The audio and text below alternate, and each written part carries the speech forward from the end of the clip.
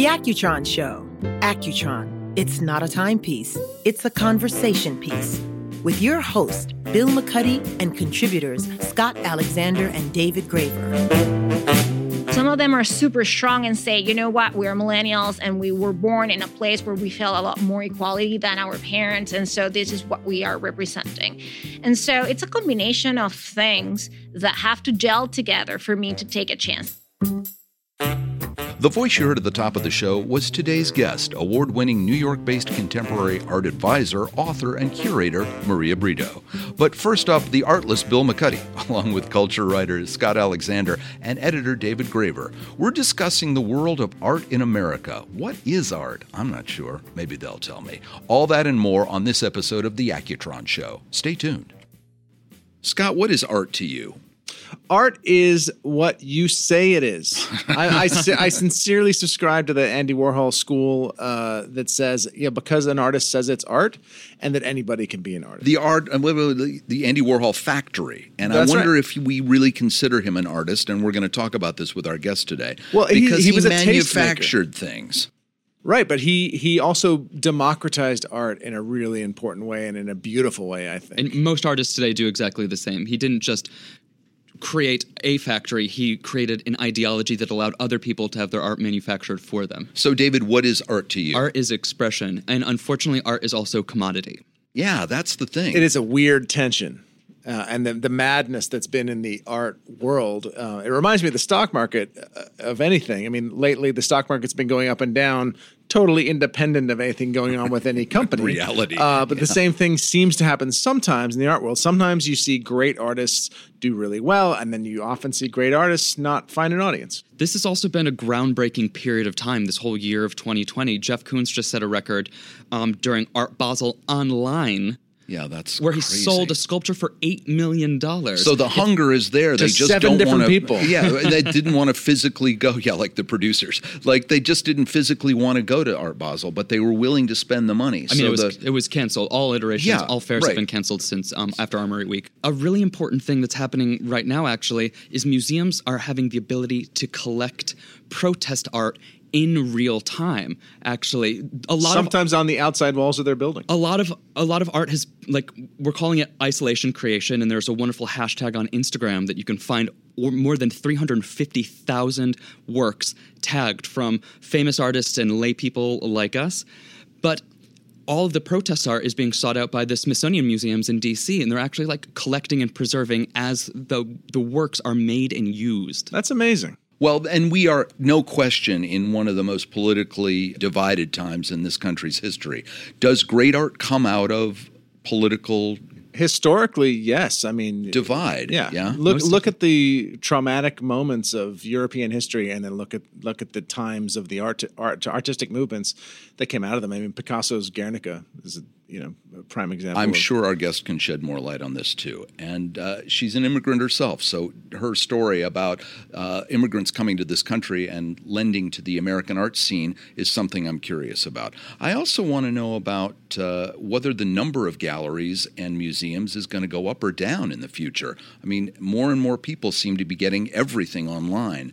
You mentioned that people were spending millions and millions of dollars. They're spending it online so they can have the piece in person. Yeah. Right? I don't know that people are there is a strange kind of digital artifact that's being sold. Are you guys familiar with these crypto kitties? Oh, yes. These things that are being traded. They're digital items that are cryptographically unique that are traded on an exchange for Bitcoin-like currencies. There's a whole world of value being created around these sort of digitally generated art. But that's sort of really the brave new world. I'm not sure that'll. We got hold its Banksy. value. We got Banksy with rats and masks. Right. There's on there's them. your COVID art. Right at there. the other end, we got Steve Wynn in Las Vegas, who has his own private collection that he lets some people walk in and see. What do you bet there are people in this country that still have their own? They're making they're right now at home. They're building their own little museum. And they're not going to let anybody come in. A few months ago, actually, I was in Palm Beach with a collector, and she has built a museum in her Palm Beach home, which is all temperature controlled. It's incredibly secure.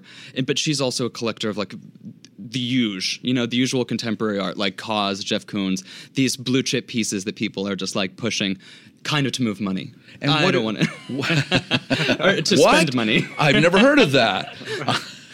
Big brokers like Larry Gagosian here in New York, are those the guys, the gatekeepers that will always be doing it? And if what we just talked about is beginning to happen in terms of everybody building their own museums, what does that mean for the rest of us seeing great art? If museums close and everything is just online. Well, this is what makes me happy to see someone like Maria, an immigrant, come to this country. After just 12 years in the game in New York, she's come in and shown that her eye, her sensibility, and everything else can have a huge impact and huge value. So that, I think that says the hegemony of kind of the old white men hopefully is starting to kind of draw down. I'm also curious about the diversity in galleries, both by the gallery ownership but also by the artists, and whether or not we're seeing more and more diversity there. Galleries have very recently begun to diversify their rosters, and the promise is there. Big ones like Hauser & Wirth, one of the largest in the United States, one of the largest in the whole world, actually just brought on 3 black artists, which was a very powerful move from an institution like that. But I'd be willing to bet the galleries are still owned by a bunch of the institution guys. Remains the institution. I mean, I guess that's to be expected. Maybe that's changing. Over time, it will change, and we're seeing the beginnings of it now. But I mean, there's always been a lot of black artists. Now you see galleries and museums with the courage to actually display them. I'm starting to draw issue with Warhol and Basquiat, and even an artist that I love, Frida Kahlo. And it's not the artist's fault in any of these instances. It's definitely a curatorial problem. I feel like museums lack creativity. And we had a year where everything was Warhol everywhere. And then we had a year where everything was Basquiat everywhere.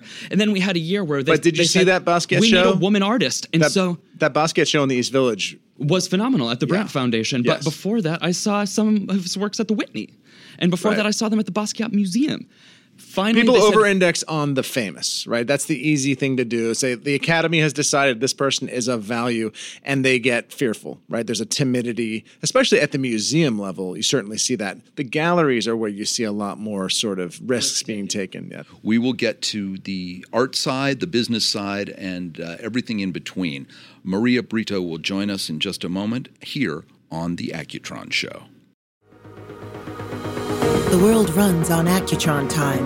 Accutron watches since 1960, from New York City to around the world.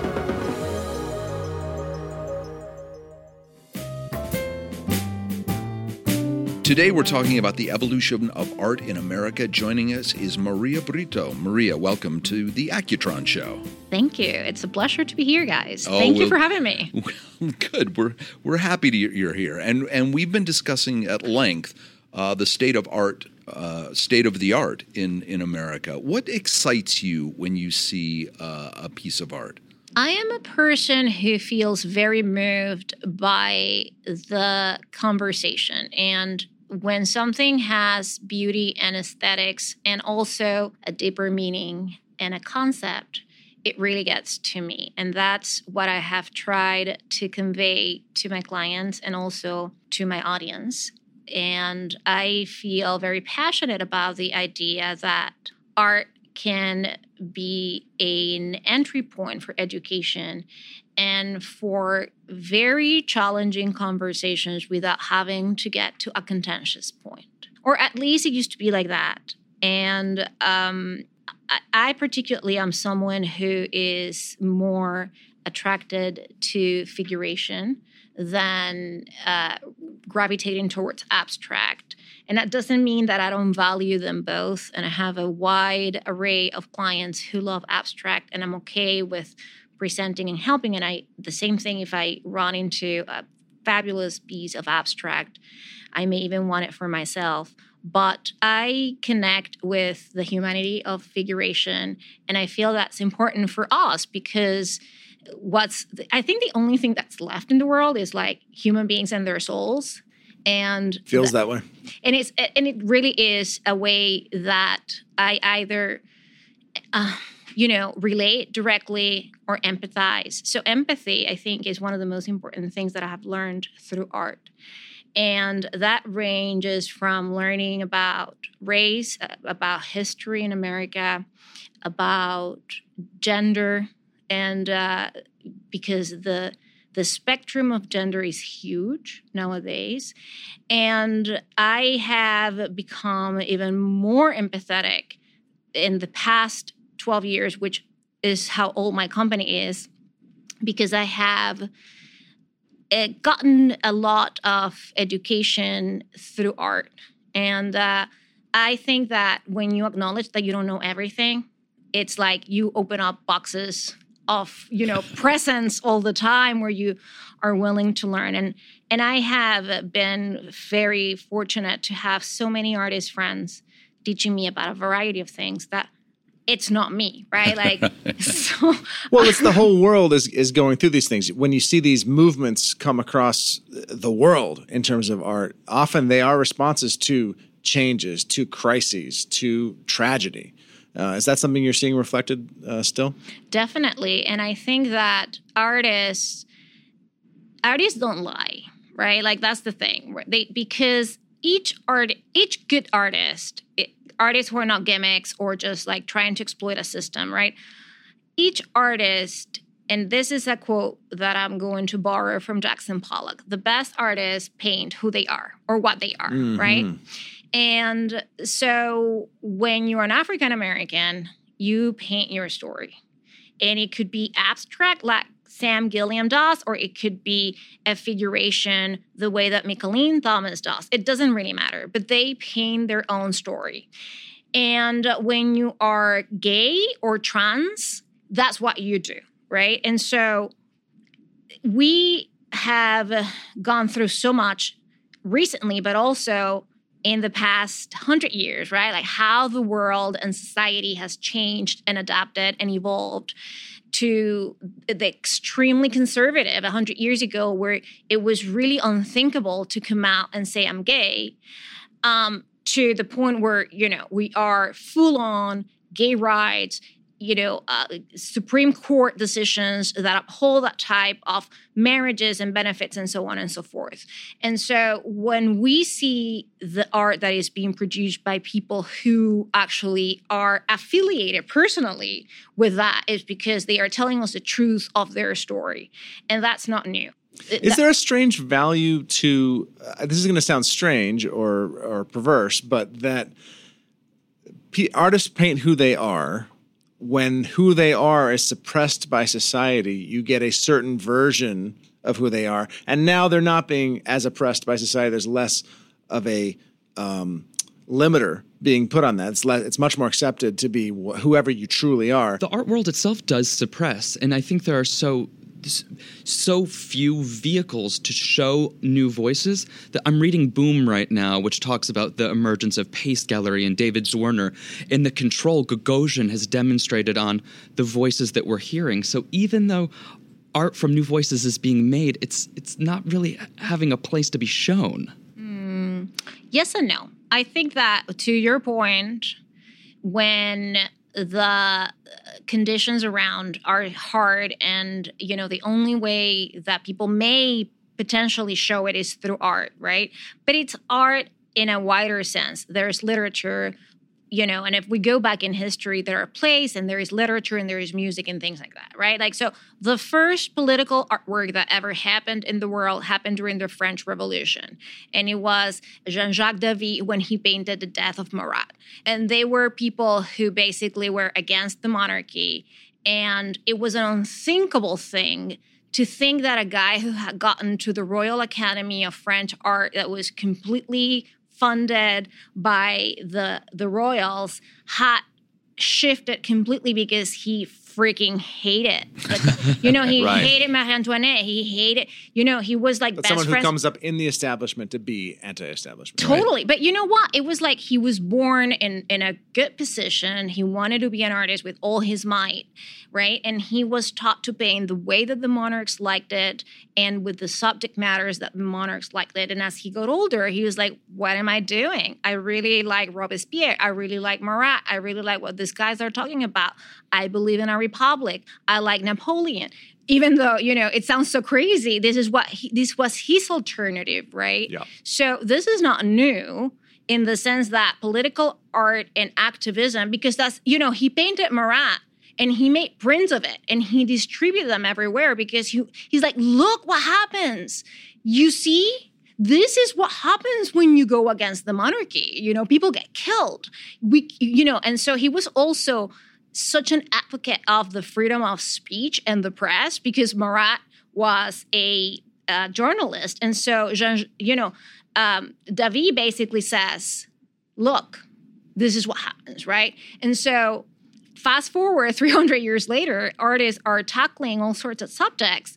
And, some go with politics, some go with race, some go with gender, some, tackle income inequality. Some are, very passionate about everything that has to do with human rights from a lot of different perspectives, but it touches them directly. I do want to go back to it because art is a commodity to so many people as well. And I feel like that has a death grip on the creativity from time to time. That's true. And, but I didn't get to your point. I have to agree and disagree with a couple of things. So we are having right now a clear statement from African Americans. It's an outcry for everyone to finally sort of learn who built the country and labor and how that happened, right?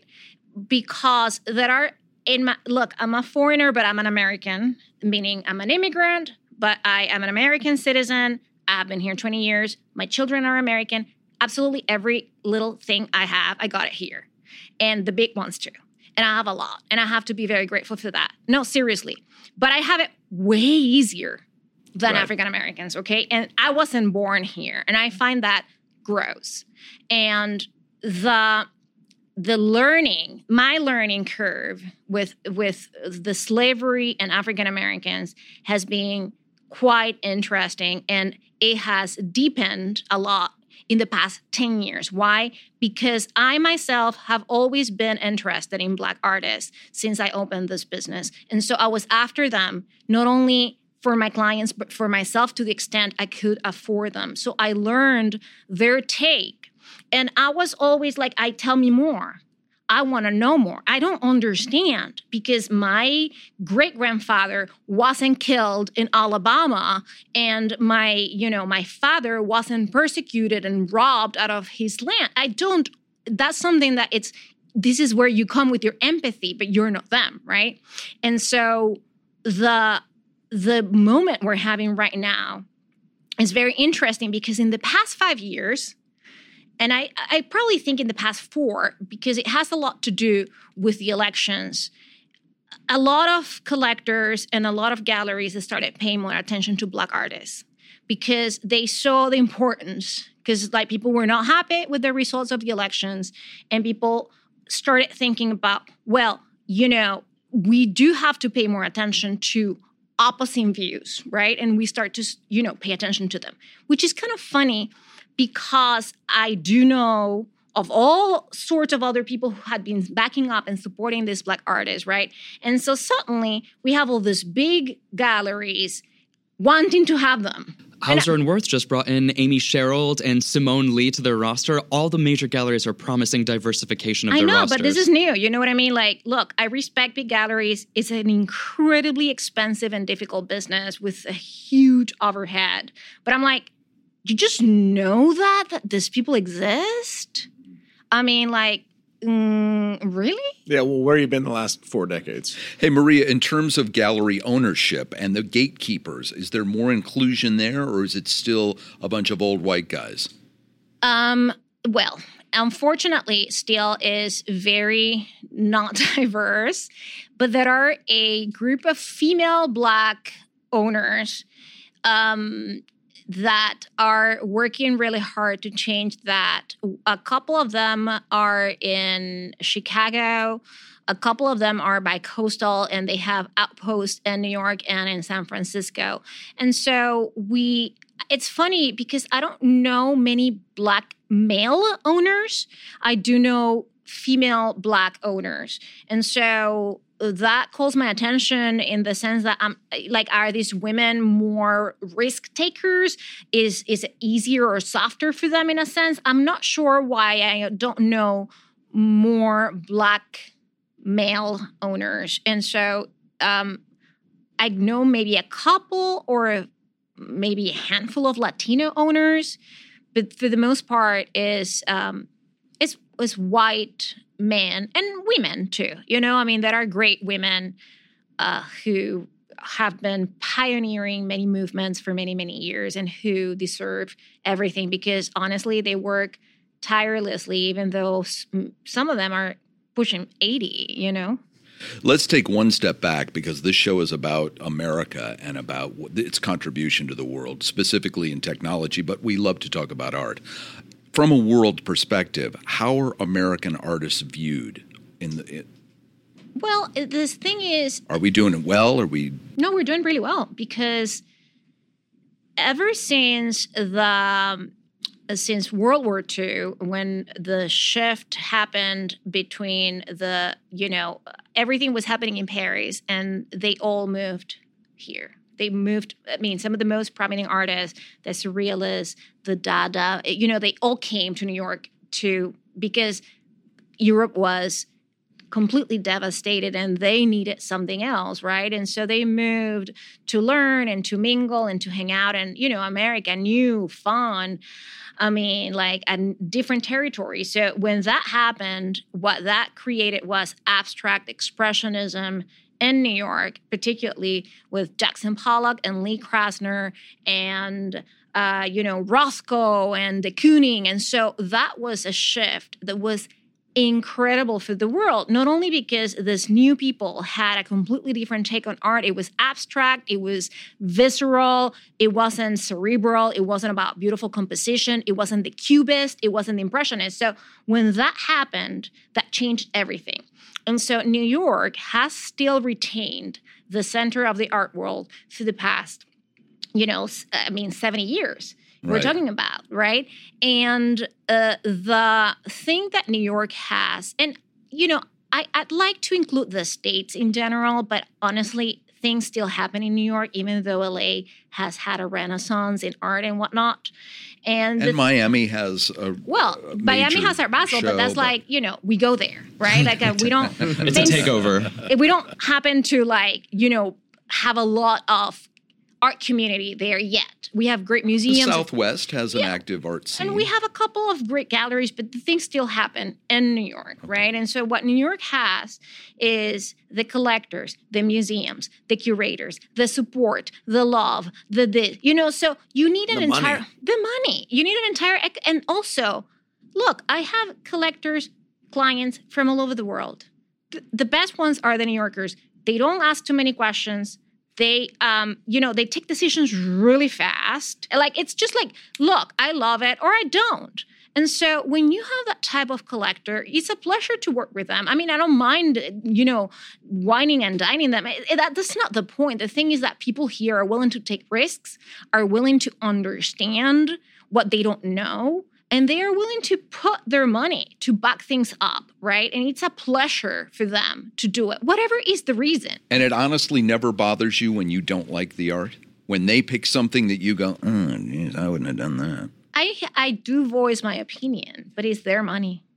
Right. At the end of the day, I'm really curious how you know when to take a risk on an emerging artist. Is there a visceral or a gut reaction? It's very intuitive.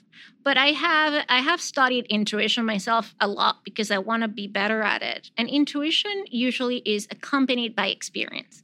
So after I've myself have collected art for 20 years and 12 years running the business, and having seen more than 3,000 art shows in my life and visited, I've worked directly with more than 500 artists. At this point, I sort of know, and I'm not, it's not that I am infallible, but I know when to take a risk and it usually pays off. And so it's a combination of aesthetics, the moment, right? All these Black artists that I was already loving 10 years ago before they got their boom, I was feeling that they were the most alive and the ones who were telling the story I care the most. And that's important. And like lately I have been also very much backing up female artists who have something to say, whether it's body image or whether it's like separation of, female and male in society, or some of them are super strong and say, you know what, we're millennials and we were born in a place where we felt a lot more equality than our parents. And so this is what we are representing. And so it's a combination of things that have to gel together for me to take a chance. And also, it's funny because I take chances way before my clients do, right? And so when I take a chance and I spend $5,000, I feel okay. And then I tell them, and they're like, And when they definitely say, oh, you were so right, and how much is that? And I said 100,000, they don't like that anymore. You know what I mean? Right. You needed to have the courage of your convictions 5 years ago when it was a $5,000 piece of work. But some of them are very good to me in the sense that they say, well, you have a track record and I have it on my walls, so I'm going to give you some leeway here. And, right. Even though I'm not 100% convinced, I think it may grow on me. So I love those clients, and they are the ones who have been with me the longest. Right. You mentioned the art world is still here, the dealers, the galleries, the museums. Is the artist world still here? Has the internet done anything to sort of flatten the world and flatten the geography of where artists are working? A lot of artists also in the past 5 years have moved to Los Angeles. And I just said that that's one of the reasons why LA has had a renaissance, because they get more square footage and they get a nicer life, right? Like they get to breathe air and they can do things and whatnot. They have air in Los Angeles? It's polluted, but it's still breathable. I think that we have lost a lot of artists to LA because it's a nice, very nice place. And also for about a week.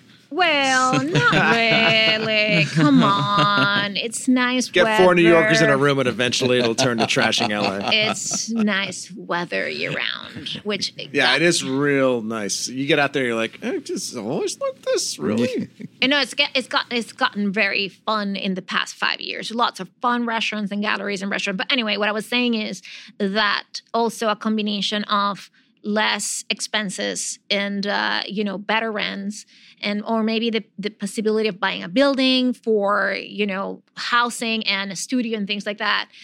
We have lost a lot of our great artists to Los Angeles. But to tell you the truth, yes, the internet and Instagram and all that has helped, and you can have a phenomenal artist in Seattle or anywhere in Philly or whatever, and then, they just have to show through a gallery in New York. Right, that's the thing. I'm waiting for like the Kansas, the Cleveland, all these really remote places where you can get a lot of space. Hey, you want to have a 3,000 square foot gallery or studio? LA is never going to mean Louisiana. It's always Clearly 2020 has been a big year with its impact on the art world, of course, on the whole world, but art in particular, from isolation, creation, hashtags to museums moving their collections online for people to have access.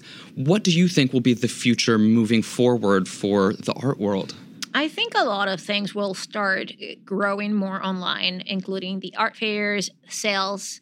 I think that old school dealers, and I'm not talking about the big galleries because the big galleries are always very willing to do the new thing because they don't want to miss out. But every gallery that operates as a real business has realized that they can do a lot of businesses online and that they can sell a lot of things and through these art fairs or directly from the website. And that also has opened up new ideas for them. Let's make prints or let's make objects, things that they never thought that they had an opportunity to sell because, their main concern obviously is to work with the artists and sell the big paintings and the big sculptures. But now they're seeing that there is another market, particularly the millennials, right? And so they don't really want to be going anywhere. It's just, oh, yeah, I really want this. I'm so happy that you have it in like this, viewing room in this art fair of Palm Beach or whatever, And so I think that moving forward, we will have a lot of online activity. The in-person or physical, I don't think it can ever be replicated. And so we're going to have to figure out how to do, and I think that the museums obviously are moving in the direction of having ticket sales that are slotted times. And so, they don't have a humongous amount of people at any given time. And the galleries that are reopening and that have already reopened in New York are having appointments, and you can do the things online and show up at certain times and whatnot. Galleries, unless it's a big opening, are never really full anyway. So I don't think that they are. It's not that they will see such a decrease in foot traffic. It's more how they are going to keep selling. And so I think that that's kind of the future of the art world. And it's a little overwhelming because I don't want to receive every day 50,000 emails of go into my viewing room, right? And it's the art fair and it's the gallery, but so be it. If I have to do it in this way forever, not forever, but for the foreseeable future, then I know that I have to be adaptable to that idea. In the past, there's been pandemics in the past, there's been wars in the past, and these have been some of the things people point to as these giant movers of art in terms of subject matter, in terms of people's mental, awareness and where they are, where artists and the things they create. Do you have should we be primed for sort of an art explosion in the next 5 years due to these troubled times? I absolutely believe so. And history has proven that when horrible things happen, creativity also has, it flourishes because people have more time to think. And when you're on all the time, especially the way we live, we are connected to a bunch of devices that are very new for all of us who, my kids were born with an iPad, right? Not me. And so the thing is, we have a love-hate relationship with technology, but our brains are so wired all the time in a way that we, older people, have had to make such a leap. And when you separate yourself from that, and I'm talking about us and the artists who are my age and older and whatnot, when you separate yourself from that and give your brain rest, it's full of valuable ideas, because that's what creativity is. It's not used for things that are dumb or repetitive. It's when you're really innovative and creative is when you can come up with things that are of value. So it's not only something that pertains to the arts, but it goes everywhere. It goes also in technology or in physics or in fashion. And so we will see a lot of new developments in many different areas, including the arts. And, more people will become artists, younger people and things like that, because this is the time where people can go inward, and that's where art comes from. People can finally get bored. Seriously, boredom is a really critical piece of creativity. It actually is. And we are the devices. Exactly what you were saying. One of the weird side effects was we were never bored anymore. You're in the bank line. You don't get bored because you got your phone in your pocket. And suddenly, in the last 6 months, for the first time in 10 years, I've heard a lot of people say, "I'm bored."